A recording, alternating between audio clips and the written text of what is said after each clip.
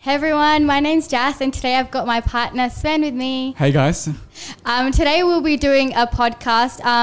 It's going to be centered around our journey as a couple, as an interracial couple. I'm Punjabi, if you guys don't know, and Sven is of German background. So we'll be speaking a little bit about this, but also just how it's been for us as a couple overall, I would say. Like our journey, what's been happening over the last few months, a lot has happened, a lot of positive stuff, a lot of negative stuff. And for those of you that don't know what really happened, just a little bit of background for you guys. In January earlier this year, I moved out of my family home, so the home that I had lived in for 26 years of my life. Growing up in a traditional Punjabi household, this is sometimes very unheard of. You only really move out once you get married or you're arranged to be married to a Punjabi Sikh man, which is what was expected for me. And I don't know if you can tell, but Sven really isn't the model of what my family had wanted. I mean, he's got the beard, but that's about it. Yeah. So this podcast will be a little bit about the challenges we faced, all the love that came from a lot of people through social media, in person, and just the good vibes that we really got as well. After I did move out, I did get disowned by my family, and I knew this going into this. So I knew that once I made the decision to pursue a life that was just mine and that I was living for myself only, I know a lot of people thought that I'd moved out to be with Sven, but that was not the case. I actually thought about moving out about 1.5 years ago, but I never really had the courage to do so. He's been really helpful though. He has given me a nudge in the right direction. Yeah, well, I gave you a push, Just a little bit of a push here and there where it was needed, but I think people are quick to say, if it sort of fits their ideology, and it gives them an excuse to not look at themselves and how the society works, but just be like, it's the white man stealing the brown girl. He must have put that in her head, even though it had been in your head for a long time. You just didn't really have the courage to just follow through. And I tried my best to help you, but not just selfishly in my own interest because I wanted to be with you, but also because I knew I saw how much this all was holding you back, and also how much of your energy was consuming living this double life. It was basically, so draining. That obviously a lot of people live. Yeah, and it's so good that you touched on that. There's no case of the white man stealing the brown girl here. The only thing he really steals is my food when we're at restaurants, but I'm pretty used to that by now. You actually leave half of it on the plate, so I'm not stealing. Anyway. No, I do not. Yeah, carry on. But Sven's absolutely right. It was very draining for me just to live this double life where I was pretending to be someone I was not for 80% of my life. It was really tough. I mean, you go through 26 of your life expected to follow this path, and when you kind of go off that path and you make a decision that's for yourself and it doesn't, it's not necessarily in line with what your family wants, you start to feel this weird guilt, this shame that you carry around, and that's weighs down your aura. I was feeling so tired for no reason, you know what I mean? I know at the start, when I first spoke to you about all this, for you, it was a completely foreign subject, you know what I mean? Maybe you can share a little bit about that. It was a bit of it definitely was a shock because if there's one thing I've always had, then it was love and support of my family. So they always supported me unconditionally, no matter what I did, no matter what career path I picked, or even about 3 years ago when I decided to go to Australia. Of course, they were not too excited because I'm not around anymore, but they still supported me anyway. And they said, if this is what you think makes you happy, if you want to make this experience, even now with me intending to stay here long term or for good basically, they still support that because they want to see me win, they want to see me happy. And it was very sad to see that as it appeared, the cultural expectations, the traditions, just what people used to do, what everyone used to do, what they used to do themselves, like some family members, was sort of ranked higher than your own happiness and self-fulfillment, for you to grow and for you to just be with the person you love, just following the path you choose. That was very shocking for me, and I wasn't even really aware of it. So also to me that was a bit of a secret, or I had never been confronted with that. Yeah, and I remember when we had gone to Germany for Christmas last year, and when I met your family and I just saw how openly everyone spoke and how much open love they gave. I know there was moments, and I've told you about this before, where I would pull myself into a room and just have to calm myself down because I was like, oh my God, my whole life I've never really had this, Yes, I've had what they thought was love, but I've never really had a place where I could openly communicate who I am, just say whatever I felt without this fear of being too much, you know what I mean? I felt like I was always like watering myself down just to keep other people comfortable, and like my self-integrity, I tell you, it suffered so much throughout this process because I felt like there was something wrong with me. I felt like this black sheep. Do you know what I mean? Does that make sense? That was probably during the process where you realized actually what people want me to be is not me. Yeah. I am different. And then you probably feel like you're the black sheep, but I've always told you you're the only white sheep amongst black sheep, basically.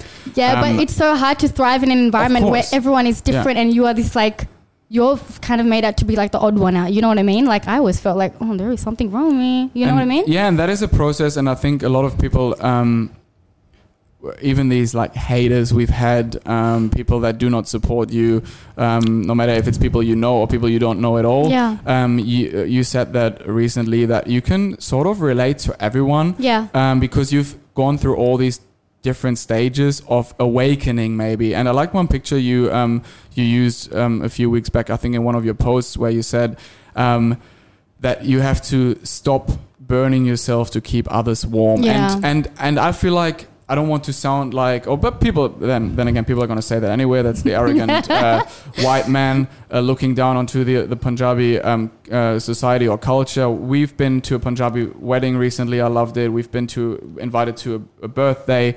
recently by someone who does a lot of work around the Sikh community and the temple. And these people are absolutely lovely, open-minded. It is more people misconstructing or construing, I think you say, the Sikh ideologies to make it work in their own interest, basically, and for patriarchy.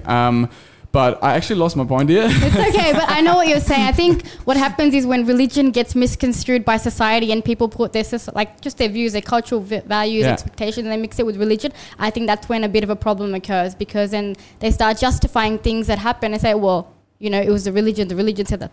Religion preaches love and understanding and openness. And I know the Sikh religion in particular is very accepting of everyone. And that's like one of the key concepts of our religion is ik. So everyone is part of the same thing. It's oneness. Yeah. So why are we different? You know what I mean? Yeah, and I think what I was going to say in that context as well is that there are these different stages of awakening. Some people might never. Yep. I don't want to see the light, but basically, you've been through these stages. You said that maybe a few years back, you would have been one of the haters hearing about a story like this. Yeah. Or like in your community, in your environment, from the people around you. So you can still sort of relate on some level. At the same time, all this hate doesn't really matter. I think for you it was important to focus on your own happiness, and really finally claim and own your life, basically. And I think what you've touched on is a very important point where I can relate to the people sort of hating or just having a different point of view about what's been happening. I remember years ago when there was someone that we had known of that had married outside of the religion, and in our household it became a topic like, oh my God, how could she do this to her parents? They gave birth to her, she owes her life to them. How could she do this to them? They will be broken, they will get sick, all these kind of things. And I kind of followed this kind of mindset. I'm like, yeah, how could she do that? Do you know what I mean? But then you realize that if you don't live for yourself and you don't follow the path that you want for yourself, who are you living for at the end of the day? You're living for everyone else. I understand, you know, our parents, like, they give birth to us. They do a lot of sacrifices for us, yes.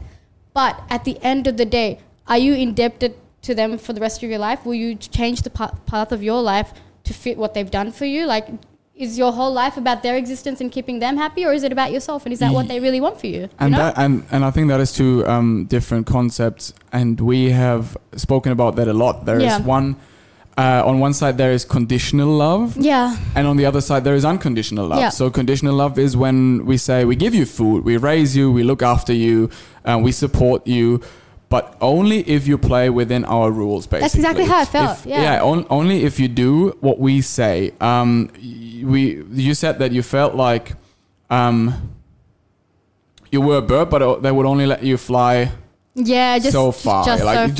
Just so far, but you were not really free to go wherever you wanted. And it proved to be the case, actually, that as soon as you really chose to go against that, then this conditional love, like you know, at least status quo, was basically terminated, was gone. cut off, was gone. And that's the difference with me. Of course, there will always be different opinions. People have different opinions. People have different ideas. I remember my grandfather back in the days, he always wanted me to be an engineer. And I was always like, no way, that's not happening. And I ended up studying journalism, where it was like, how are you going to make $1 with that?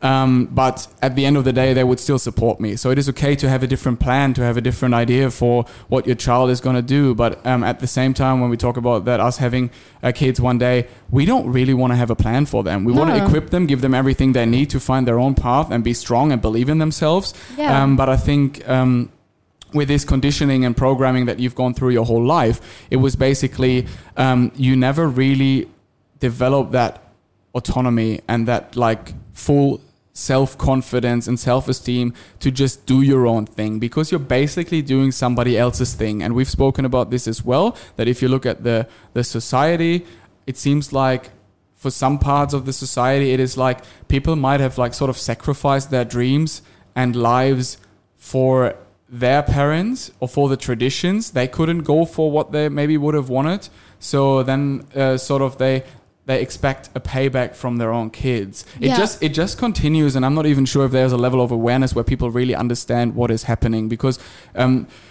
at the same time, we don't want to go and point fingers. If this is the world people know and people grow up in, and you know, people the only world or the only sort of concept people know, then can they even see further? Can they even reflect on it and see that this is conditional love and it is not unconditional, in my eyes at least? Yeah, no, I agree with you completely. And I know when we first spoke about this topic and you kind of helped me see that it was conditional love, in the sense that, okay, if you do what's expected of you and what's, you know, right within the household, we will show you love, we will show you understanding, we will show you care. The moment you step outside and you do something a little bit different, we take that love away. Do you know what I mean? And to me, that is pretty much the definition of conditional love. You do A, B, and C, but if you don't do B anymore, we take that away. So that's conditional love. Exactly. And I think this is something that a lot of people can relate to, and it's really hard to kind of see as well, and very confronting. I know when we first spoke about it, I think I ended up getting really mad at you as well, because I was like, wow, like, actually, I think he's right. And I was just upset, you know, I was a bit ashamed even. But that shame was not mine to carry. And I understand this is the way they grew up, you know. So at the end of the day, you still have a choice though. Like, you grew up in that way, yes, but you reflect and you think, okay, well then do I want to behave this way with future generations? And you know how we spoke about children, we want to empower them to make their own decisions and to feel comfortable in their own skin and not have to worry, what are mom and dad going to think? What are mom and dad going to think if I step wrong here? No. And I spoke about that, me coming from Germany, generally in Europe, in Germany, in cultures all over the world, you also find like bad parenting where German parents, let's say they are doctors, they are lawyers, and they expect their kids to go the same path, like go down the same route, and they would put pressure on them. And there's also a lot of programming or conditioning in that sense, and they take away the freedom from their kids. It just seems to be more established, because if I see this happening in Germany, then I would openly criticize that and openly talk about it. If it's my place, if it's someone I know, if it's someone I talk to, I'm not going to go and you know, just throw in my advice and opinion randomly. But if I know the full story and someone asks me for advice, I would point that out. And it seems to be much more of a taboo here. Yeah, and that's why, like, you know, even to write that post when I did after I moved out, just about like my whole story and what had happened, like for me, it was so tough to find the words. And then I was like, oh my God, I'm going to post this. And I realized I was feeling this way because I felt like I was still trying to protect them or something, or protect what had happened to me. And I was ashamed. I was ashamed of how I'd been treated, to be honest with you. And like, even today, I was like, I sit back and I talk about my story and I'm like, oh my God, this is my life. This actually happened, you know? It's crazy. And at the same time, I was there telling you, there is nothing for you to be ashamed of. You cannot take responsibility for other people's actions, and also for your actions in some way if something has been put in your head from when you were a little kid, basically. It's conditioning. So, you know, you are in some way, or you were in some way a little bit brainwashed, and it is a process you're going through. So for me, it was also in this process, it was more about, yes, I was speaking out the uncomfortable truth, And I I hated you for I was the time. calling it as it was, and I was also holding up the mirror for your own actions and your behavior, because I knew, or what I saw there was basically the fear in some way. You want to know, what is it conditional or unconditional? Will they support me or not? And then again, it's also this whole, I don't want to say illusion, but the whole world that you've been living in and that you thought was real, and where you hope like, and where you think like, they will support me. This was, going to potentially fall apart. You were going to, it was basically, you didn't know the outcome, and that's also something you were scared of, I think. Yeah, and I think growing up, like seeing how my family and other members of people that we knew had reacted to certain or like similar things happening to people outside the community, in the community, or family members, seeing their reactions towards that put in my head that if I ever did anything similar to that, or fall in love with someone that was outside the culture and the religion, that the same would happen to me. So I had this fear from when I was young, you know what I mean?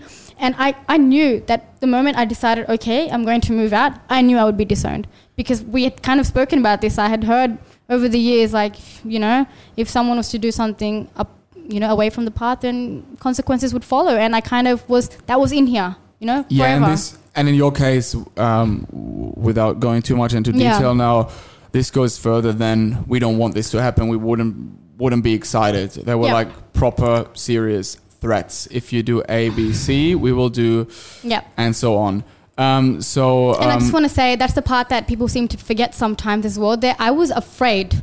Yeah. I was afraid, and that's why I had to move out secretly. In which world would I be like, oh my God, I'm going to move out and I'm going to tell my parents after? No, there was a reason I did it that way. I had to put my personal safety first. That's exactly the thing, and I was also a bit of a driving force in that. Yeah, 100%. People can go and blame me for it, whatever, I don't care. But people say certain things, and that's some serious shit. And then you don't know, are they actually going to follow through, or are they just talking bullshit? But do you really know, and do you really want to find out? Do you really want to take the risk that scenario B happens instead of scenario A? Then you better minimize the risk, and you choose the safe path. And then also there's another thing, and I know we're going to touch on that later, actually. That's one of the questions, but it is about guilt. And I think people said you were a coward and stuff like that. Look, if someone says, and I'm not saying these were things people said. This has nothing to do with what actually happened, but just a scenario. If someone says, meet me tomorrow 10 a.m. at town hall, I'm going to shoot you in the head, I'm probably not going to go there, and I'm not going to be a coward for not going there. It's about avoiding confrontation. So I think there is no guilt on that side. If certain people, let's say generally, because we know a lot of people go through that situation, if someone puts this fear into you and that pressure onto you, then the guilt for you avoiding confrontation and not deciding to tell someone in person, not deciding to go the way where you think everything's going to be peaceful, the guilt or responsibility is with them, and it is to them to at one point maybe realize. Like, I know it's easy for me to say, because a scenario like this, I could never imagine doing that. If I had a daughter at some point, or a son, it doesn't matter, because in my culture it's irrelevant anyway. But if I had a child, and I would be like, if you ever do this, if you ever smoke weed, I'll smack you. Then if they do it, they're not going to come up to me and say, look, I smoked a joint yesterday. They would avoid it. And then if they are in actual proper fear of me, then that is my fault, because I threatened them. You instilled this fear in them. Exactly. So if someone avoids confrontation, then it is for, like, the responsibility is with the person that planted this seed of 100%. Violence, fear, and not with the person that avoids the confrontation. So you always have to be careful with what you say, basically, to your kids, because it does have consequences, and the responsibility is with you. That's what I want to say. Yeah, and this fear of violence, and like me putting my personal safety first, I 100%, like, with all the females and even males that have messaged me about going through similar things, that they're afraid that if they were to take a step like I did, that their family would come after them or something bad would happen to them. And I always say, put your personal safety 100% first. Nothing else matters. You look after yourself first, even if you're not sure that they might do it, they might not. Maybe it's that part of you that just how do you know? wishes that they won't. You know, even though you sort of know that they might. There's that chance. You were jumping left and right with this, basically. Oh yeah, I was like, homegirl was bipolar. You know, I was like, they will, they won't. But there was still that fear, you know. And I always say, like, look after yourself first. Like, put that personal safety first, because you cannot leave that to chance, bro. No way. And there is a second part to this. So one side is that basically, if you say these bad things, you should feel sorry for having said them. And if you can't actually reflect and realize, then you should be the one saying, like, oh my God, what did I do? Yeah. My own child is so scared that she or he has to avoid confrontation about the person he or she loves, or just moving out generally, a career choice, whatever it is, and that she actually avoids me. That is horrible. I'm pretty much ruling with fear here in this household. And that was one scenario we spoke about. Yeah. The other one is that then you realize, what have I done? And then you go and say, like, look, the blame is on me. I know what I did. I am so sorry. That was the wrong tool we chose to get what we wanted, basically, you know, and then just apologize. Otherwise, if people stick with their threats and think you made a massive mistake and, you know, try to pull you out of it or threaten you or pressure you or whatever in the aftermath, then you've done the exact right thing. So either way, in my opinion, if someone threatens you, either way, avoiding confrontation, moving out secretly is the right thing. It's either going to be people regretting what they said and apologizing and basically coming around anyway, or they won't, and then it's good that you avoided confrontation and escalation. Well, we know what happened after I had moved out. So like those first couple weeks, like toughest 2 weeks of my life. And you know, I've been through things in the past where I'm like, oh my God, this is that rock bottom moment that everyone talks about, and then you grow and you flourish from it. But this is the toughest it ever will be. But bullshit.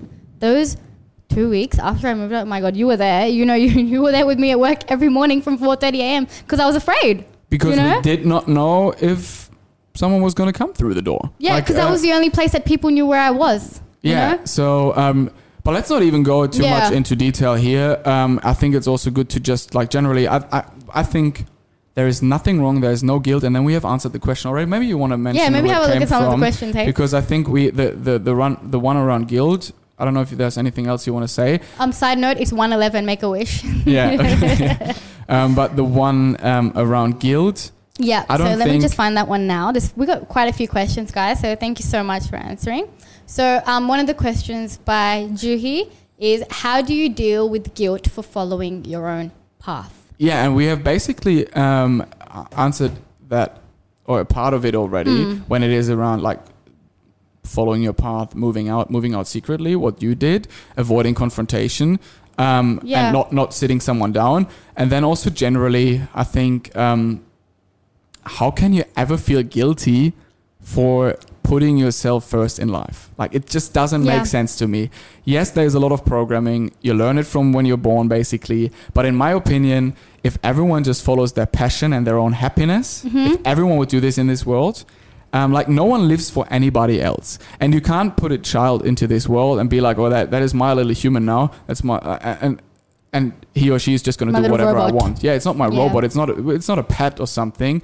But, you know, you created someone there that is going to have their own head, basically, and going to live their own life. Yeah. And in this sense, there is no guilt in it, but I know that you have felt or do feel a little bit different about that. Yeah, maybe I can provide a little bit of insight on my end for the whole guilt thing. And I totally understand this question where you're coming from, because it's something I struggled with a lot. Honestly, I'll be very honest with you. I did struggle a lot, but I think that the guilt that I felt before I made the decision to move out was much more. So when I was living this double life, you know, when I was pretending to be someone that I wasn't, and I don't even think they knew me at the end of the day. I had guilt for being me. You know, I was guilty for being the person that I am today. And that was really tough for me. And the guilt afterwards, like, for making the decision to move out and to be happy and to live on a life on my own terms, it was a lot less. And it's just, I don't really feel guilt anymore. You know what I mean? So it's been a process. Like, I wouldn't say that the whole way through I felt guilty. I felt more guilty before I moved out because I wasn't being who they thought I was. Like, I think my self-integrity and my self-esteem suffered a lot there. But now I don't have any guilt for following a life that I want, and for helping, you know, other people see that it's okay to pick a life or to choose your own path in life. it is 100% okay. That's it. And the people that really love you, like deep inside, unconditionally love you, they understand and they will be there with you every step of the way. They will want to see you grow. And like moving out, I swear, in these last few months, I have grown more in these last few months than I've grown in a lot of years. You know what I mean? So no regrets, and I don't feel guilty anymore, you know? And let's say maybe even if they are not there every step of the way, because it is a bit like in this culture now, it would be a big shock to their systems. 100%, yeah. And it will be very confronting and shake up the whole world. So let's say maybe not every step, but we've heard it from a lot of people, also in your Facebook group or people that messaged us, that people eventually came around. It's also that there are lots of different degrees, of course, of how extreme the brainwashing and this like programming and the fear is. Yeah, and look, sorry to cut you off there, but any sort of guilt that was still remaining after I'd moved out, it kind of disappeared after what had happened in those first 2 weeks, where I knew 100% I made the right decision for myself. So in terms of that, I wouldn't say I feel guilty anymore, but I can understand why you would, because I've been there too, and I've felt it pretty much my whole life, you know. So I get it. Maybe I will touch on another question now. Yeah, sure. Okay. So, okay. So another question we got was from Kieran, and the question is, how are you guys dealing with the negativity? Maybe you can start with that one. I have some water. I can go first. Dealing with the negativity. The thing is this. I've been around the online world for a little bit. Worked on some other projects in the past. I didn't get too much hate, but maybe there was some. This was definitely the biggest shitstorm, as people say, that I've ever faced. Well, that's what we call it. But at the same time, actually, it was not what's the opposite word of that? Do the opposite of love shitstorm? Storm or love? I don't know. What's the opposite of shit? I don't know. No, I think they have a positive word for all the love we received. So actually, first of all, that was overwhelming, and that was way more. But of course, there are haters. But for me, it's pretty easy to push that to the side. It was pretty easy for me to stay calm and rational there on social media, because I know that most of these people would never come up to my face and say anything. Well, you kind of saw that the other week anyway when we were confronted. Yeah, exactly. So I know that they are just keyboard warriors. A lot of them were fake accounts, and also a lot of it, like a lot of these people were making a fool of themselves. And everyone, and that's the thing. Like I don't care about haters that support haters, and then they just all stick together and they have their little hater gang, hater army. I don't care about that. I know that everyone with a brain and a heart will understand us, feel for us, and we also know that we've been 100% authentic and honest with everything we have communicated. So these haters didn't really touch me. Of course, sometimes there are things where like you come up in my face and say that. Fair enough. I don't know if I would be that calm and rational then, but generally, I think I was also, maybe it shocked you a bit more, because also, of course, it was more against you and what you did than me. And also you were more like still sort of torn between these two worlds. Like what is going on, And I was always in my, like part of my world, and I just stepped a foot into it to get you out of it, basically. Yeah. So they would get more to you than to me, maybe. Yeah, but definitely you were a pillar of strength throughout the whole thing, and like how logical, rational, and just level-headed you are about the whole thing. It helped me so much, because there was moments where I was really emotional, and that's understandable. My God, my whole world got shook up, you know, and the events that followed after moving out, that was a lot. That's a lot for any person. And I still remember that day at work. I think you already know what I'm about to speak about now. That day at work when after I'd put up the post, and I'm just quickly scrolling through my Instagram feed, as I normally do, just before I had a PT session. So I had about 5 minutes left for the session. I just quickly saw my Instagram feed, and I saw that a member of the family had made an account and had started talking smack, basically, and just making all these wild accusations on the post. And now I can talk about it like calmly and rationally and logically, but when it happened, it took the wind out of me. I was like, oh my God, people are going out of their way to try and destroy me. And that was so hard. Yeah, and that was the first time in your life like someone actually tried to defame you and told a whole different story. And I think the difference there was also that it was people you knew, like family members. So of course that hit you. And and this was also when we when we started like in the aftermath, basically went and spoke to lawyers and stuff, because we were like, okay, we're not gonna allow this to happen. People can't just make up BS now and just tell lies. Even though at the same time I said to you,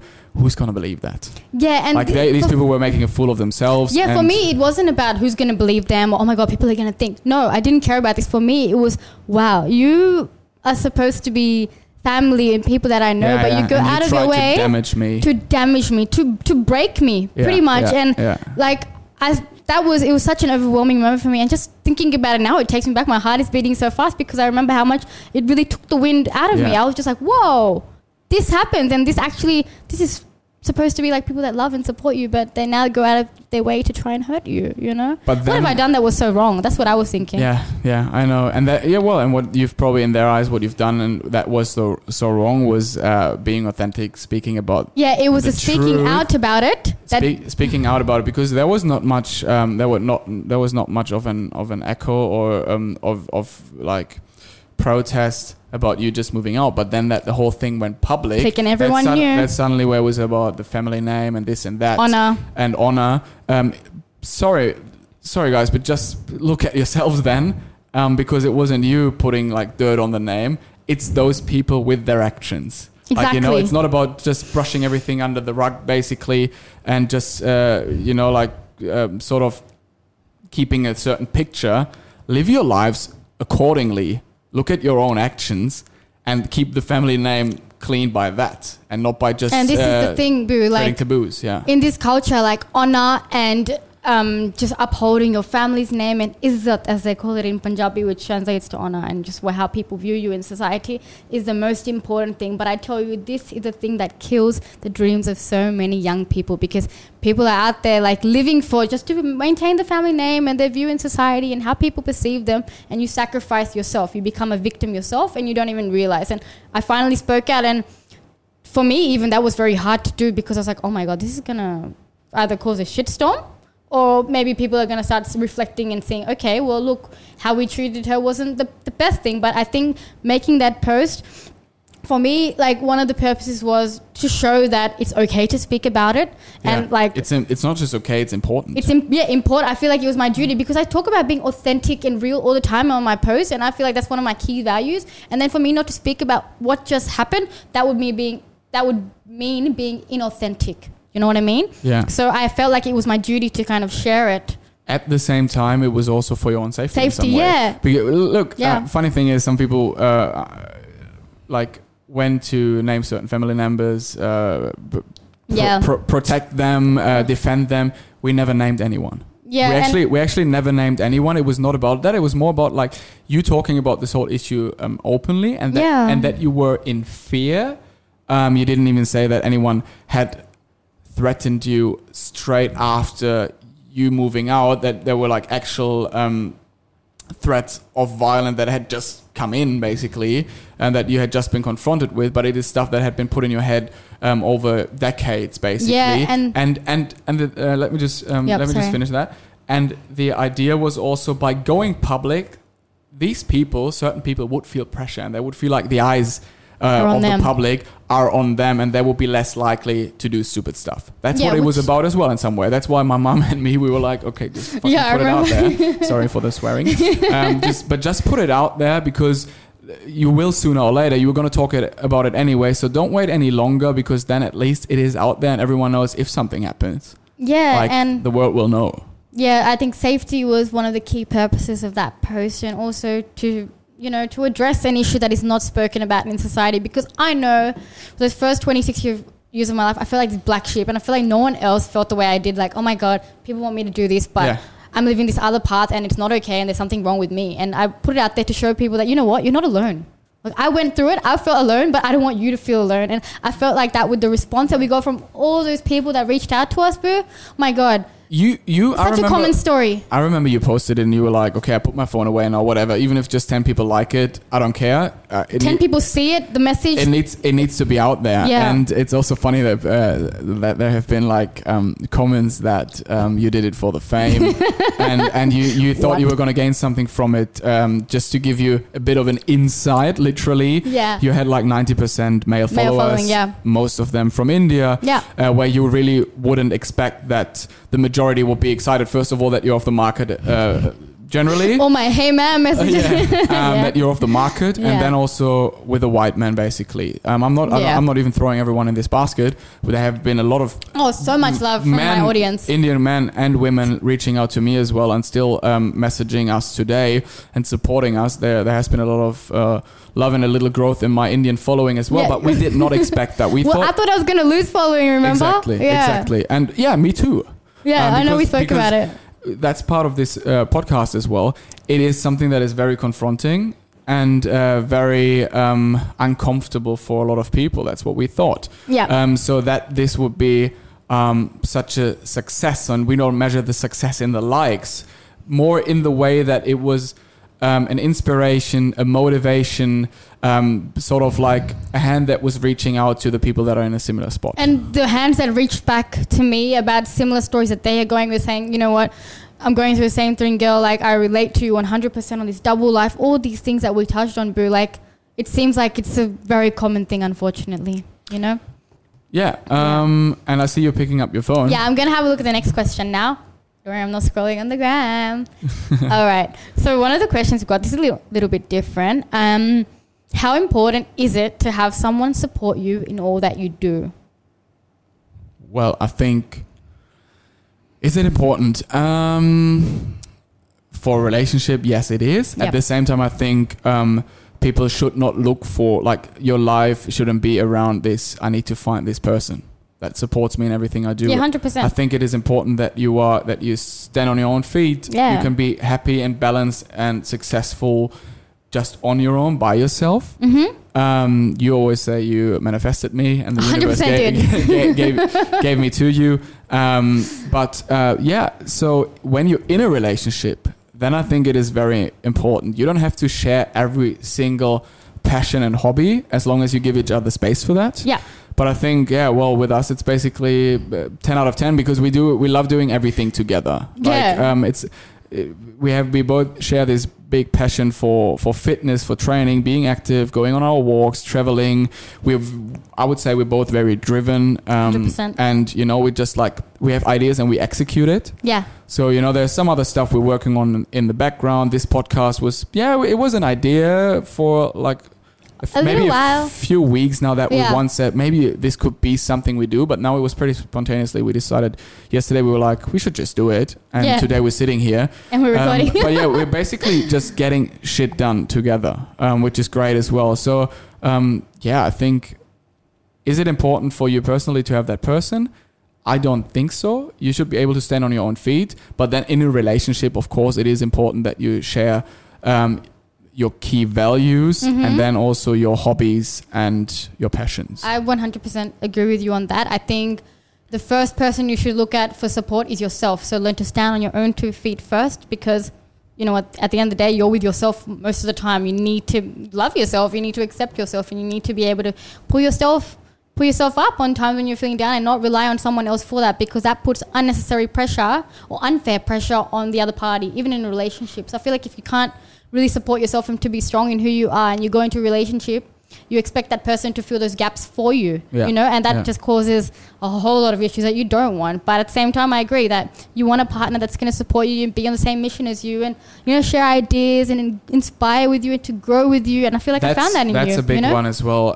Two people that are willing to grow. Yeah. But I remember I've read on this as well a little while ago, where it's about what's a healthy relationship, what's a toxic relationship. Don't expect your partner to fix your shit. Yeah. But each of you individually fix your stuff together, basically. So you're on the same mission. You help each other. Of course, you it's not that, I can't help you with that. You have to deal with that yourself. But do not expect your partner to fix stuff for you. And just because I love soccer, I do not expect you to go and sit down and watch soccer with me at 1:30 a.m. or 4 a.m. Yeah. When I watch Champions League or Bundesliga. So you don't have to share everything. And do not try to find someone who is like sort of your therapist and fixes up your life or completes your life. I think that is important. We are two people. I wouldn't say we are like we've reached our destination yet. Nah. I know that there is still a lot of space for both of us to grow, but we still feel that we're complete in some way for the stage we're at right now. And it is not that we are completing or fixing each other's lives. Exactly. I think we both inspire each other to fix our own shit. And we give, both of us, like especially what I've been through and other things that we've been through as well, we do hold the mirror up for each other a lot of the time. Like we keep each other accountable. And I think that's what causes us to grow so much, even, like individually, but as together as well, you know? So I think that's very important to have a partner that does have that growth mindset. I think is very important. Yeah. And I mean, of course, it's a balance. It's not easy to balance. You don't want someone to tell you all the time or point out the things you're doing wrong. Yeah. You don't want to have like someone that puts you down, but at the same time, it is about like being honest. And it can be confronting sometimes. I'm not saying we never argue or we never disagree. The good thing is with both of us, we both have the ability to reflect. Yep. So even if we don't see it in the moment, we see it a few minutes later. Yeah, reflection is so important. Yeah, and then we talk about it again, and the reflection is so important for both of the partners to be able to reflect so that they can grow together then, and you don't not just constantly feeling under attack, basically, and the other person doesn't feel like I'm talking to a wall. Yep. Yeah. Yeah, I think it's if you've got a partner that's open for feedback and you're open for feedback and you're open to grow, then you will grow a lot, and I think that's what you need long term as well. Yeah, and when you understand and know that person loves you and really wants the best for you, like that's important. That's an important part as well. If you really know that person loves you and wants the best for you, then be open. And that's why, like in arguments, if you approach them as it's like you and your partner versus the problem instead of you versus your partner, I think that helps. I think that helps a lot. So it's not like you're against each other. You're against this problem. You're gonna get around it, you know, and that helps a lot.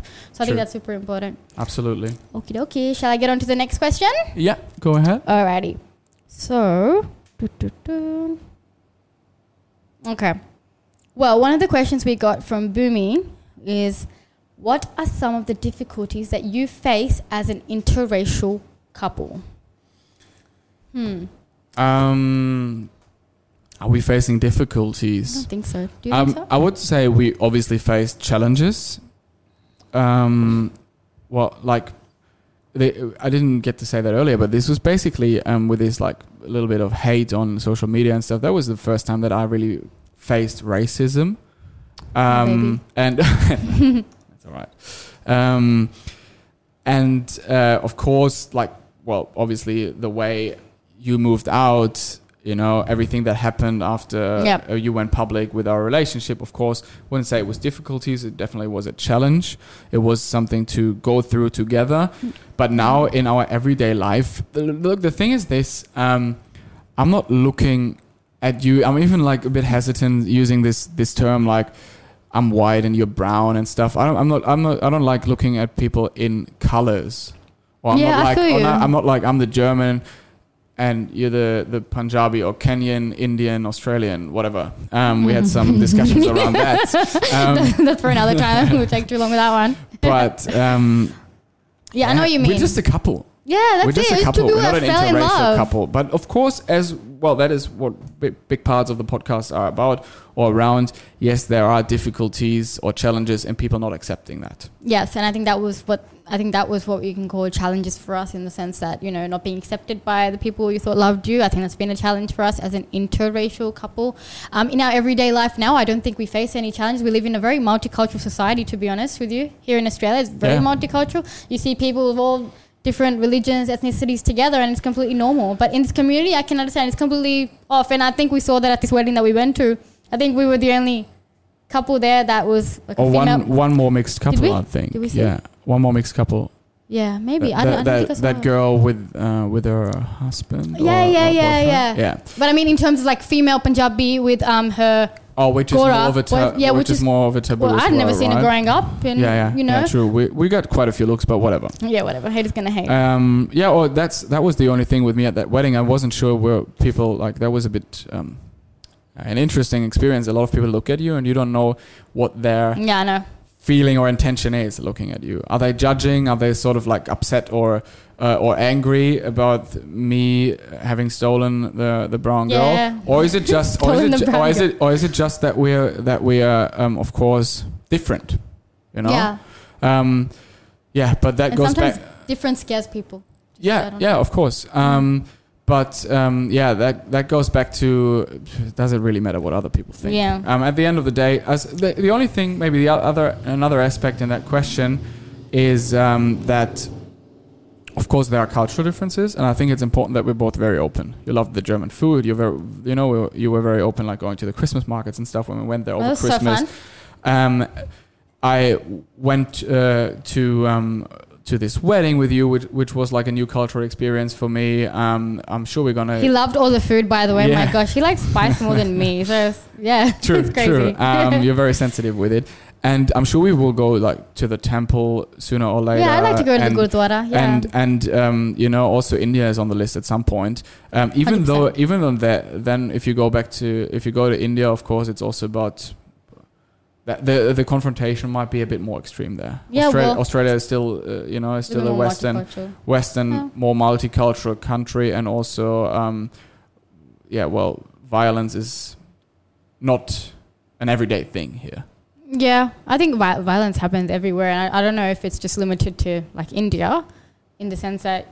But there is more of a system here to control it, probably in Australia. Would you not agree on that? Yeah, I do agree with that actually, and I think also in the sense that things are not as reported there, so you only really hear about the things that are reported. So there's a lot of stuff that we don't know about. So to clarify that, what I was basically going to say is, I'm not sure if it will be more likely to escalate, or we will be more likely to be confronted if I went there and we will be walking around on the street, the white man with the. To be honest, I just feel like a lot of people want to take selfies with you for your beard. Maybe. Look, maybe I'm biased here, and of course. And I've seen that now, so again, I don't want to generalize and say everyone's like that. Basically, for me, this is, it's a big question mark. I don't know how it would go. I would probably be a little bit nervous about it. Not because I'm afraid of confrontation, but because I would prefer to avoid it. Yeah. And I don't want to really get into these situations where I have to stand up for myself or for us. I understand what you mean. Yeah. I'll now go on to the next question. So this is from Jessie. Did you ever nearly give in to what your family wanted or expected of you? So I guess that one is towards me a little bit.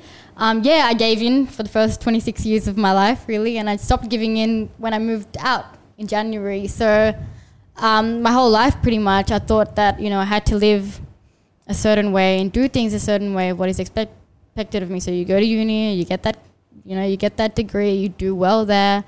You get that corporate job. And for me, like a little while into my corporate job, I decided that it didn't really make me happy. And I decided to change, So I went to fitness because fitness is my passion. And it gave me life when I felt like there was not that much life in me. Because I'd been through a couple of things, and the passing of my grandparents and, just a lot of stuff. So I feel like fitness is what really saved me. And going, into that path was something that I think my family didn't expect or want of me. But they were okay with it at the end. I went and did my own thing there in that sense. But in a lot of my life, most of my life, I would say 99%, I have followed the path that was for me. Yeah, and you have had, because you came off that path, you had to live this double life. Well, and that's when I would say in the recent years when I started to figure out who I really was, beneath all this, what society wants for me, what family wants for me, what does Jas want for Jas. When I figured out what that was, then I had this like freaking weird like double life thing going on. I was this person, I knew I was like, I stand for this, but then I had to water it down because it was too much for people that were still living in the other mindset, this is what we should do. This is the right thing for a Punjabi girl to do, And like things like, now I'm 20. I was 27 when I moved out. I was just turning 27 in February, and I moved out in January. So I was still 26. But the next thing for me was, because I had settled into my job and everything like that, it was to get married. It was to have a marriage to a Sikh man that would be arranged for me. Like that was the expected path, because everyone in my family had done the same thing, and anything apart from that would be considered like wrong, So for me, like there was no way that was going to happen. And I know for some parts of my life, and I know this is one of the other questions as well, was there times where you nearly followed that path or you nearly gave in as well. I think there's another one too, similar to this question. So I always thought like maybe it will just work out. Maybe I'll end up falling in love with a Punjabi Sikh man and things will be okay, and then my family will be happy and everyone will be happy. But it just didn't go that way, to be honest. And I kind of, in my heart, I knew it wouldn't go that way, but I was trying to force myself to believe it would, just to keep everything calm, to keep everything steady and to be like the stabilizer and not cause too many rifts, you know what I mean? Because I'm always afraid of that. I'm like, oh my God, they're going to freak out when they find out, you know, if I don't fall for a Punjabi man. And I tried to force myself, to be honest, I'll be honest with you. I did try and force myself a little bit to try and fall for that, but it just wasn't going to happen. Not saying you couldn't find a suitable, like you obviously not because you've got me now, but generally talking at everyone out there or talking to everyone out there, of course you can find good man and bad man. There's heaps. Like in the Punjabi community as much as in the German, the Australian, the whatever, like, it's, I don't really see or rank different cultural backgrounds or nationalities. I see good and bad people. Or maybe everyone's in between. Yeah, but it's a little bit different for the society where we're kind of ranked by caste, job, all these kind of things. That is true. And also, why do you have to restrict the selection to a certain group? You know, like just look for the right man, just look for the right woman. But why does it have to be? And then oftentimes it is arranged, so you don't even know who it is. Yeah, you don't even really know who you're with there or who you marry. It can vary. Like arranged is such a big topic, like a big umbrella term. Like it can mean like you're introduced to this person and you get to know them a little bit and you start this dating process. Like, yeah or nah. And the family, then decide if you want to be with them or not. Or there is the other side where it's pretty much like you're marrying this person because it was decided for you when you were young. You know what I mean? Yeah. It can be anything. But about this, did you ever? Can you repeat the question again? Yeah. For me. One moment. Just so I get it right. Did you ever nearly give in? Okay, yeah. To what your family wanted or expected of you, from Jesse? Yeah, so I think your process of growth is like from giving in fully to realizing this is not me, and realizing what your authentic self is and wants, to then automatically giving in less and less and less into this double life, into then finally, I'm not giving into anything anymore apart from what I want for myself. So that was basically... I'm not giving into my damn self and what I want. And I don't think that since then you felt like dropping back. No way. No. Like your family tried that and basically, and you were like, whoa, no way I'm going back. And that is the thing. And what does going back mean anyway? Yeah, and that's the thing. I'm sure there are some people... They might even be listening. Hey there, how you going? Some people that want us to fail. And not that this is a possible scenario for us, but still I told you we in your Facebook group there was one question of someone asking for her friend who had been in a like interracial relationship or whatever you want to call that, and it didn't work out and now she's feeling a bit ashamed. You also, my response for that or to that was that you never, even if it doesn't work out in the end, you never have to feel ashamed or guilty for having put yourself, your love and your happiness first in your own life. And also at the same time, if that person's skin color, nationality, cultural background never mattered to you and it wasn't a criteria of choice, then why would it matter in the aftermath? Just because people try to turn it into that, like, oh, you see, it didn't work out with a white man or whatever it is. So if that never mattered to you in the first place, why would then suddenly the skin color matter and you'd be like, oh yeah, well, they're right. And you take some sort of guilt or embarrassment on board. So in my opinion, breakups are never easy if everyone's like, and everyone like, you know, you always get smart asses being like, I knew it. You guys didn't really, like, I could see you didn't have the you chemistry, ain't gonna blah, blah. This would probably even happen in, like, non-mixed relationships when they come to an end. You might always have some people, you know, that want to be smart or be like, oh, I told you so. I don't think... Yeah, people love to hold the microscope up to other people's lives and very invested in them sometimes. Of course, because then you don't have to look at your own life. So get the microscope, look at your own life first, yeah? So I think that answers the question there as well. Yep. I'll have a look at the next one. Okay.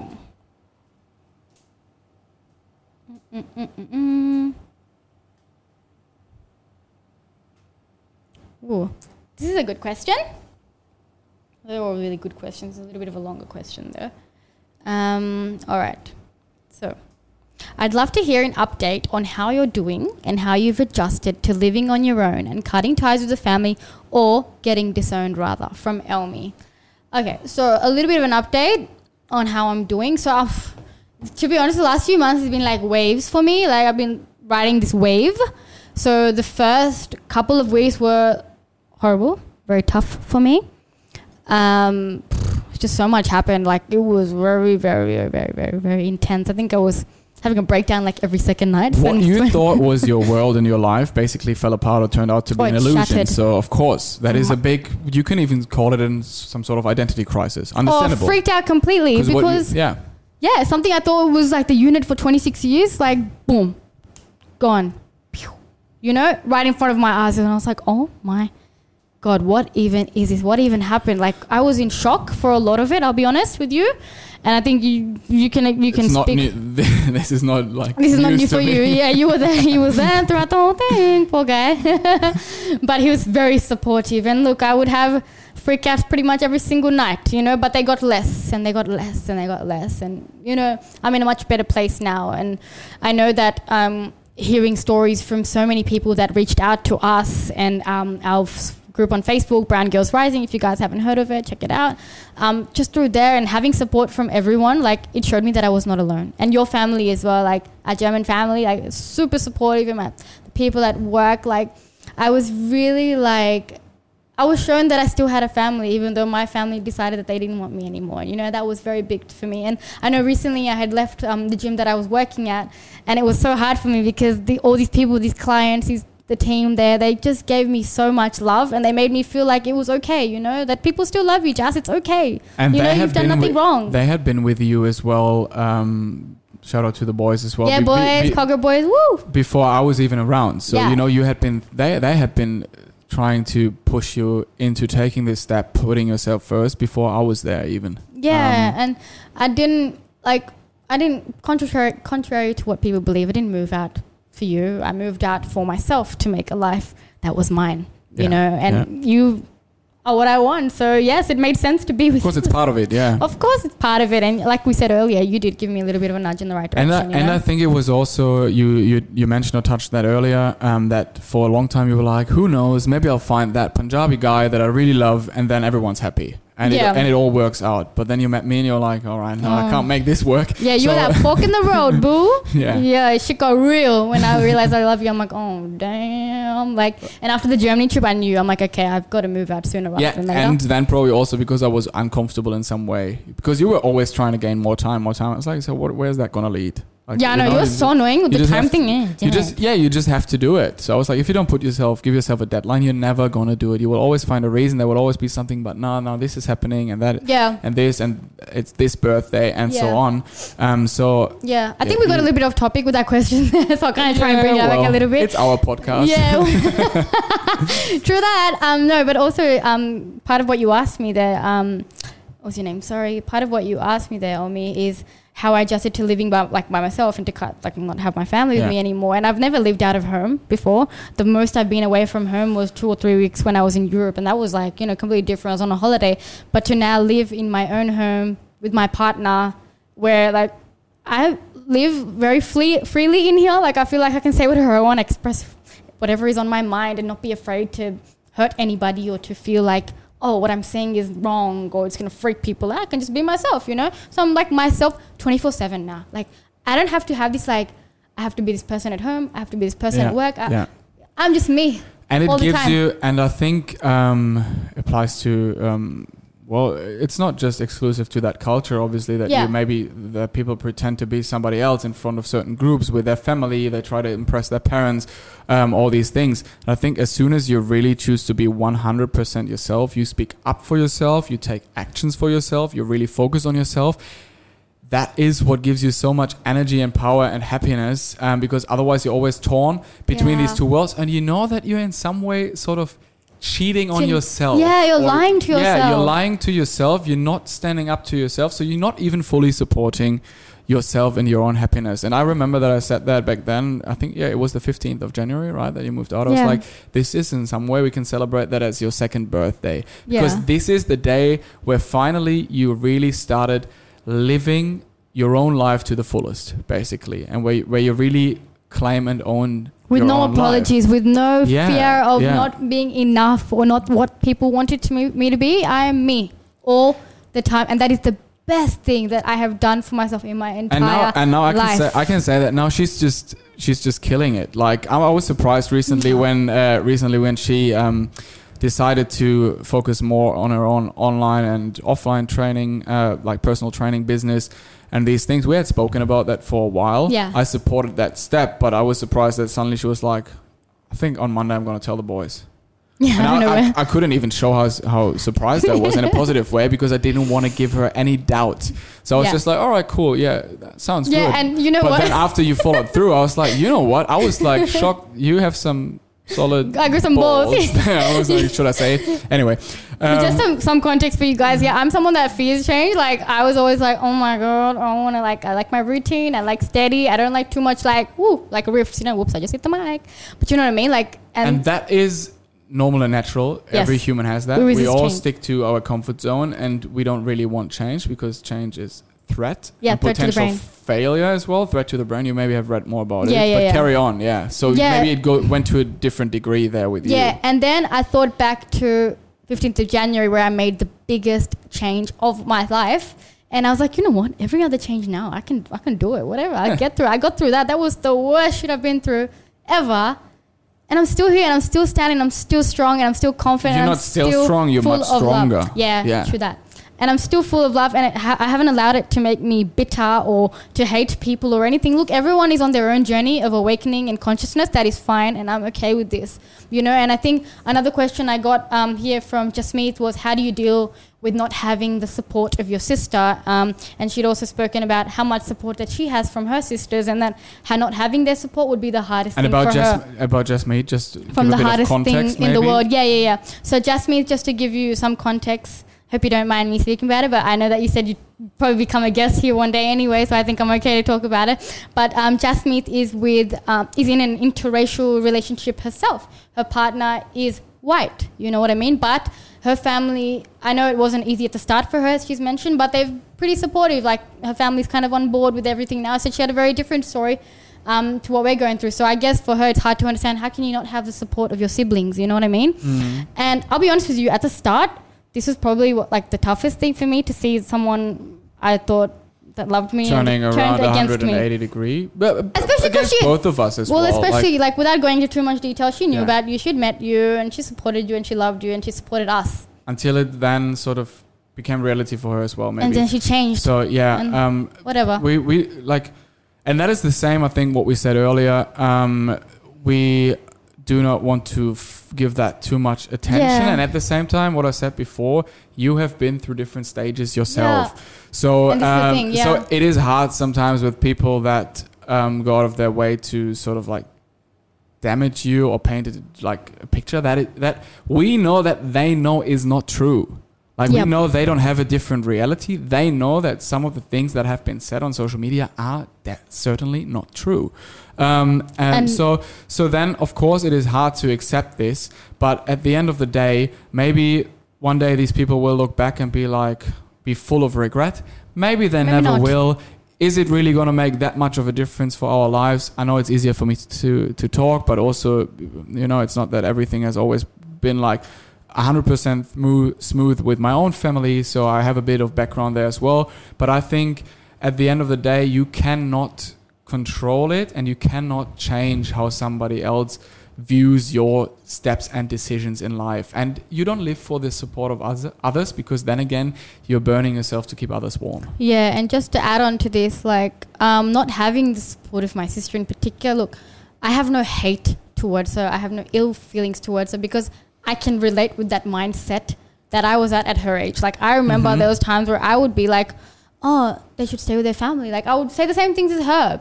But at the same time, like, I never had an elder sister who did this, you know? Like, I never had that, like, someone close to me do this. So I can't say that I would react the same way that she did. I feel like for me, it might have been a bit different. I would be like, you know what? I'm freaking proud of you for doing what makes you happy. And maybe it'll make it easier for me not to live this double life now. Or maybe not. You can have a different opinion on things. You can not support things, but then going out of your way to destroy someone. Destroy someone, and these are big words, but that's pretty much what it was. Yeah, or that's also how it felt to you. And spread lies, because some of that stuff certainly wasn't true. We would even have proof for it. That's going too far. Like, you can say, like, I don't support that. I don't find that right. Yeah.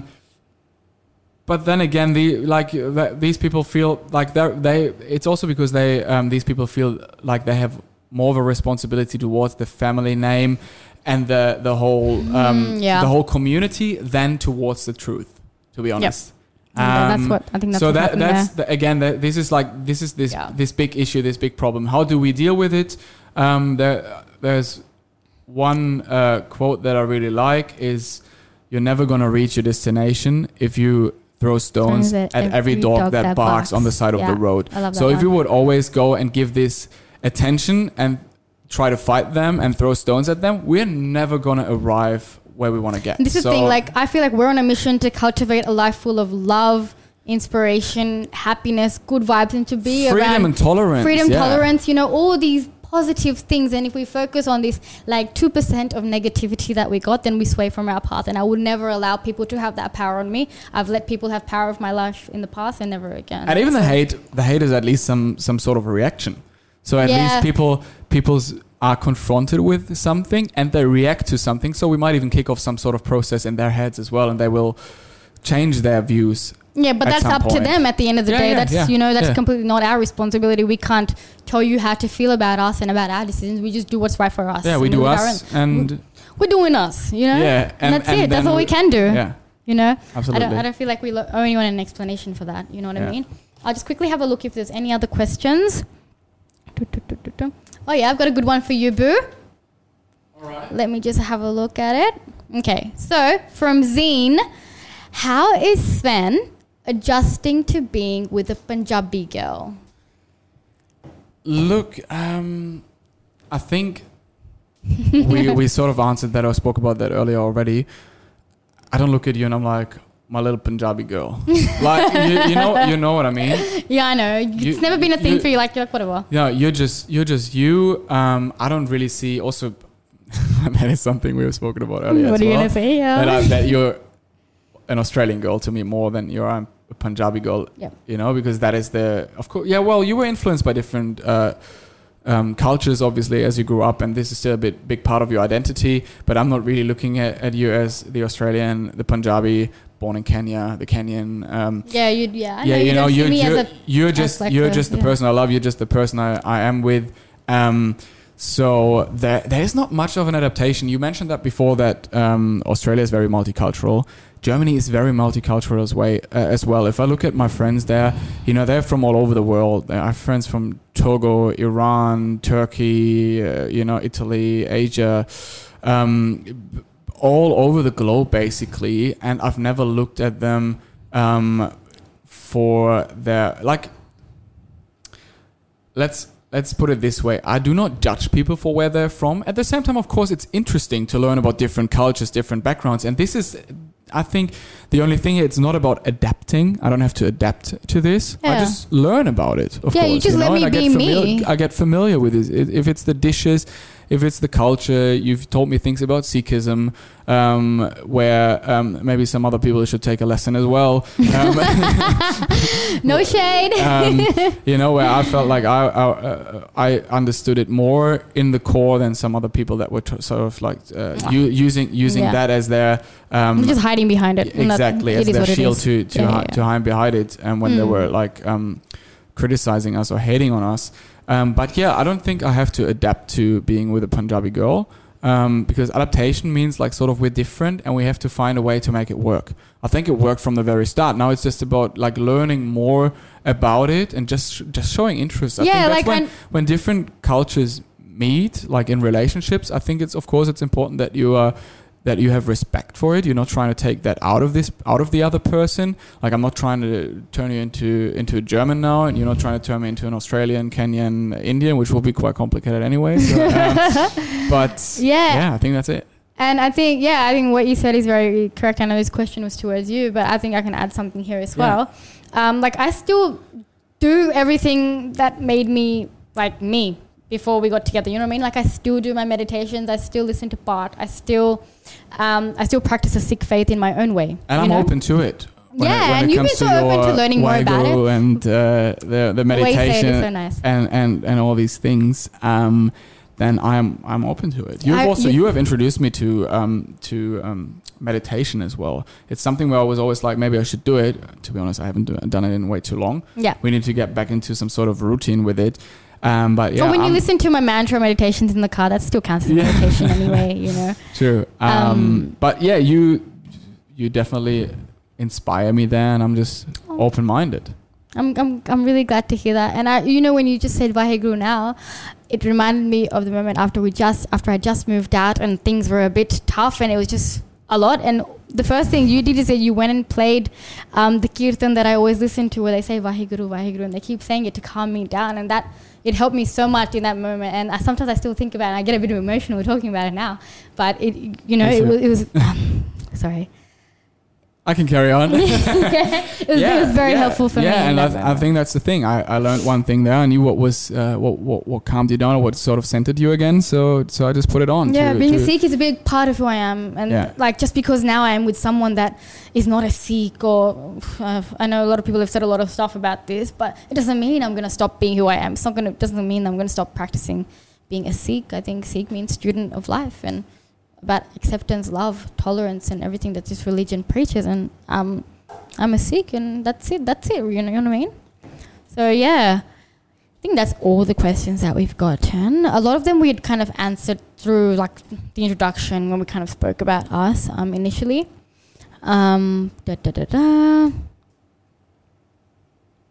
Yeah, one more question. I think we sort of touched on, but from Manu, how did you find the strength or correct timing to open up to your parents? Yeah, well, that's a tough one. I never felt like I was never comfortable, is probably a better way to say this, to sit down with them at a table and be like, Mum and Dad, I have fallen in love with someone who's outside of the religion, who's outside of the culture. Yeah. And that is why I had to move out secretly. You know, that's why I had to do it in the way where I put my personal safety first, because I never felt comfortable to talk about this. And this is just the way that I grew up, like seeing things happen in the past and other people that, things that happened to. Like, I just knew that I could never have that conversation. I never had this open communication in my household. And that's why it was like such a contrast for me when I went to Germany. Everyone is talking about everything so openly. I was like, whoa, is this what it's meant to be like? It's weird. Yeah, but then if we want to try to give some general advice. We're not like the wisdom itself here, but if we want to give some advice, a lot of people might think you have to wait for the right person and be really confident and so on, and then like be like, have that man or that woman on your side, and then you can go and tell your parents. I do not think so. I think as soon as you know that the path they want, the pressure they put onto you, this like, you do what society expects. You're not doing your own path. As soon as you know, like, this is not me, I'm not going to do that. This is when you can sit your parents down already and be like, look, I'll go out there now and I'll find my own partner, and I'll find whoever I think suits. And if that's not going to work out, then it might be the next one. And just shaking all this pressure off. But then at the same time, I can imagine that at the end of the day, same as you in your past, you will hope that you can somehow avoid that confrontation. It is somehow going to work out. You meet that person that fits like fits like your criteria and your parents' criteria, and then you sit them down where you. I understand that this is probably the most common scenario, and it might have happened or whatever, but it just didn't. Yeah, so I can imagine that this would be the most common scenario. Like, this is how you know when to tell them. But then also, so there are different scenarios. First of all, if you know all this is not me, you can even go and tell them by yourself and just like basically break free from this cage. Otherwise, if you feel like you found that person that doesn't fit their criteria, then you go and sit down with them if you feel like that is safe. And then something that we touched on in the very beginning, if you feel like there's just any sort of risk, a chance that something might happen to you for it, then just avoid the confrontation. Don't do it. Look after yourself first. Yeah, I think that brings us to the end of some of the questions that we had. Is there anything else that you feel like we'd wanted to touch on or speak about that we haven't already? I'm sure there's so many more things. Yeah, I know, right? And this depending on... Yeah, does it even depend on how it resonates with people? I think we might keep doing this anyway, hey? Yeah, we just keep doing this. But, well, wherever you see this, if you see it on social media, wherever you see it, head over to our social media. If you have more questions, let us know. Mm-hmm. We might just get back to you straight away. Otherwise, we will, answer them in our next podcast. At least all the questions we received and some of the stuff we wanted to talk about, we touched on today. Yeah. So whoever that is, the 4 or 5 people out there that are actually listening to this, thank you so much. If you made it up until here, that's 1 hour and 15 minutes in. Oh my gosh! Thanks so much. Thanks so much for listening and for your questions. Like, thank you so much for taking the time to write questions about this podcast. And so many of you messaged saying you were so excited to see this as well. So thank you for your good vibes. And I forgot that this will probably be going up on YouTube as well. So you have the chance to comment under the video as well. Let us know if you have any other questions, anything you want us to touch on in the future, and then also let us know if you have anything to add to the things we said. If you have a different opinion, if you find a proper and respectful way to share your opposite or different opinion, we'll be very likely to get back to that as well. You know, it's all 100%. It's all about the way you frame it, and if you show some tolerance and respect. So we're looking forward to your feedback. We hope you like this, and I'll leave the last word with you. Well, this is like so much fun. You know, at the start I was so nervous. I was like, oh my god, this thing, I'm gonna look so weird. These things make my head look really, really small and stuff. Like, I was really nervous to do this, but as soon as we started talking, like, just got right into it. Yeah, I love this. Keep talking, but I don't want to bore everyone. Let's go. we've got to end this one here. So thank you guys so much. Let us know how you liked it. Give us some feedback, and you're probably going to hear from us again soon with our second episode. By the way, we've been thinking, you didn't get to say that in the intro, giving this thing a name, even though that comes with the pressure to sort of keep it up as well and keep going. But we want to be, what we've realized, and also in your process, of course, like of growth now and coming out with this, authenticity and integrity are 2 things that are really important to us. And we also mentioned or dropped this a few times, being your authentic self. And that's what we both want to be. And sometimes this can be uncomfortable for certain people because 100%. We call things out as they are. So it is the 2 of us. We want to be authentic. And for some people, it might be too authentic. So the idea is that we're calling this podcast Too Authentic. Number 2 and authentic. Love it. Let me know what you guys think of that name. If you have better ideas, if you think it's complete trash, let us know. We're probably going to do it anyway, though. But thank you. Thank you guys so much for joining us, guys. Much love. Bye-bye.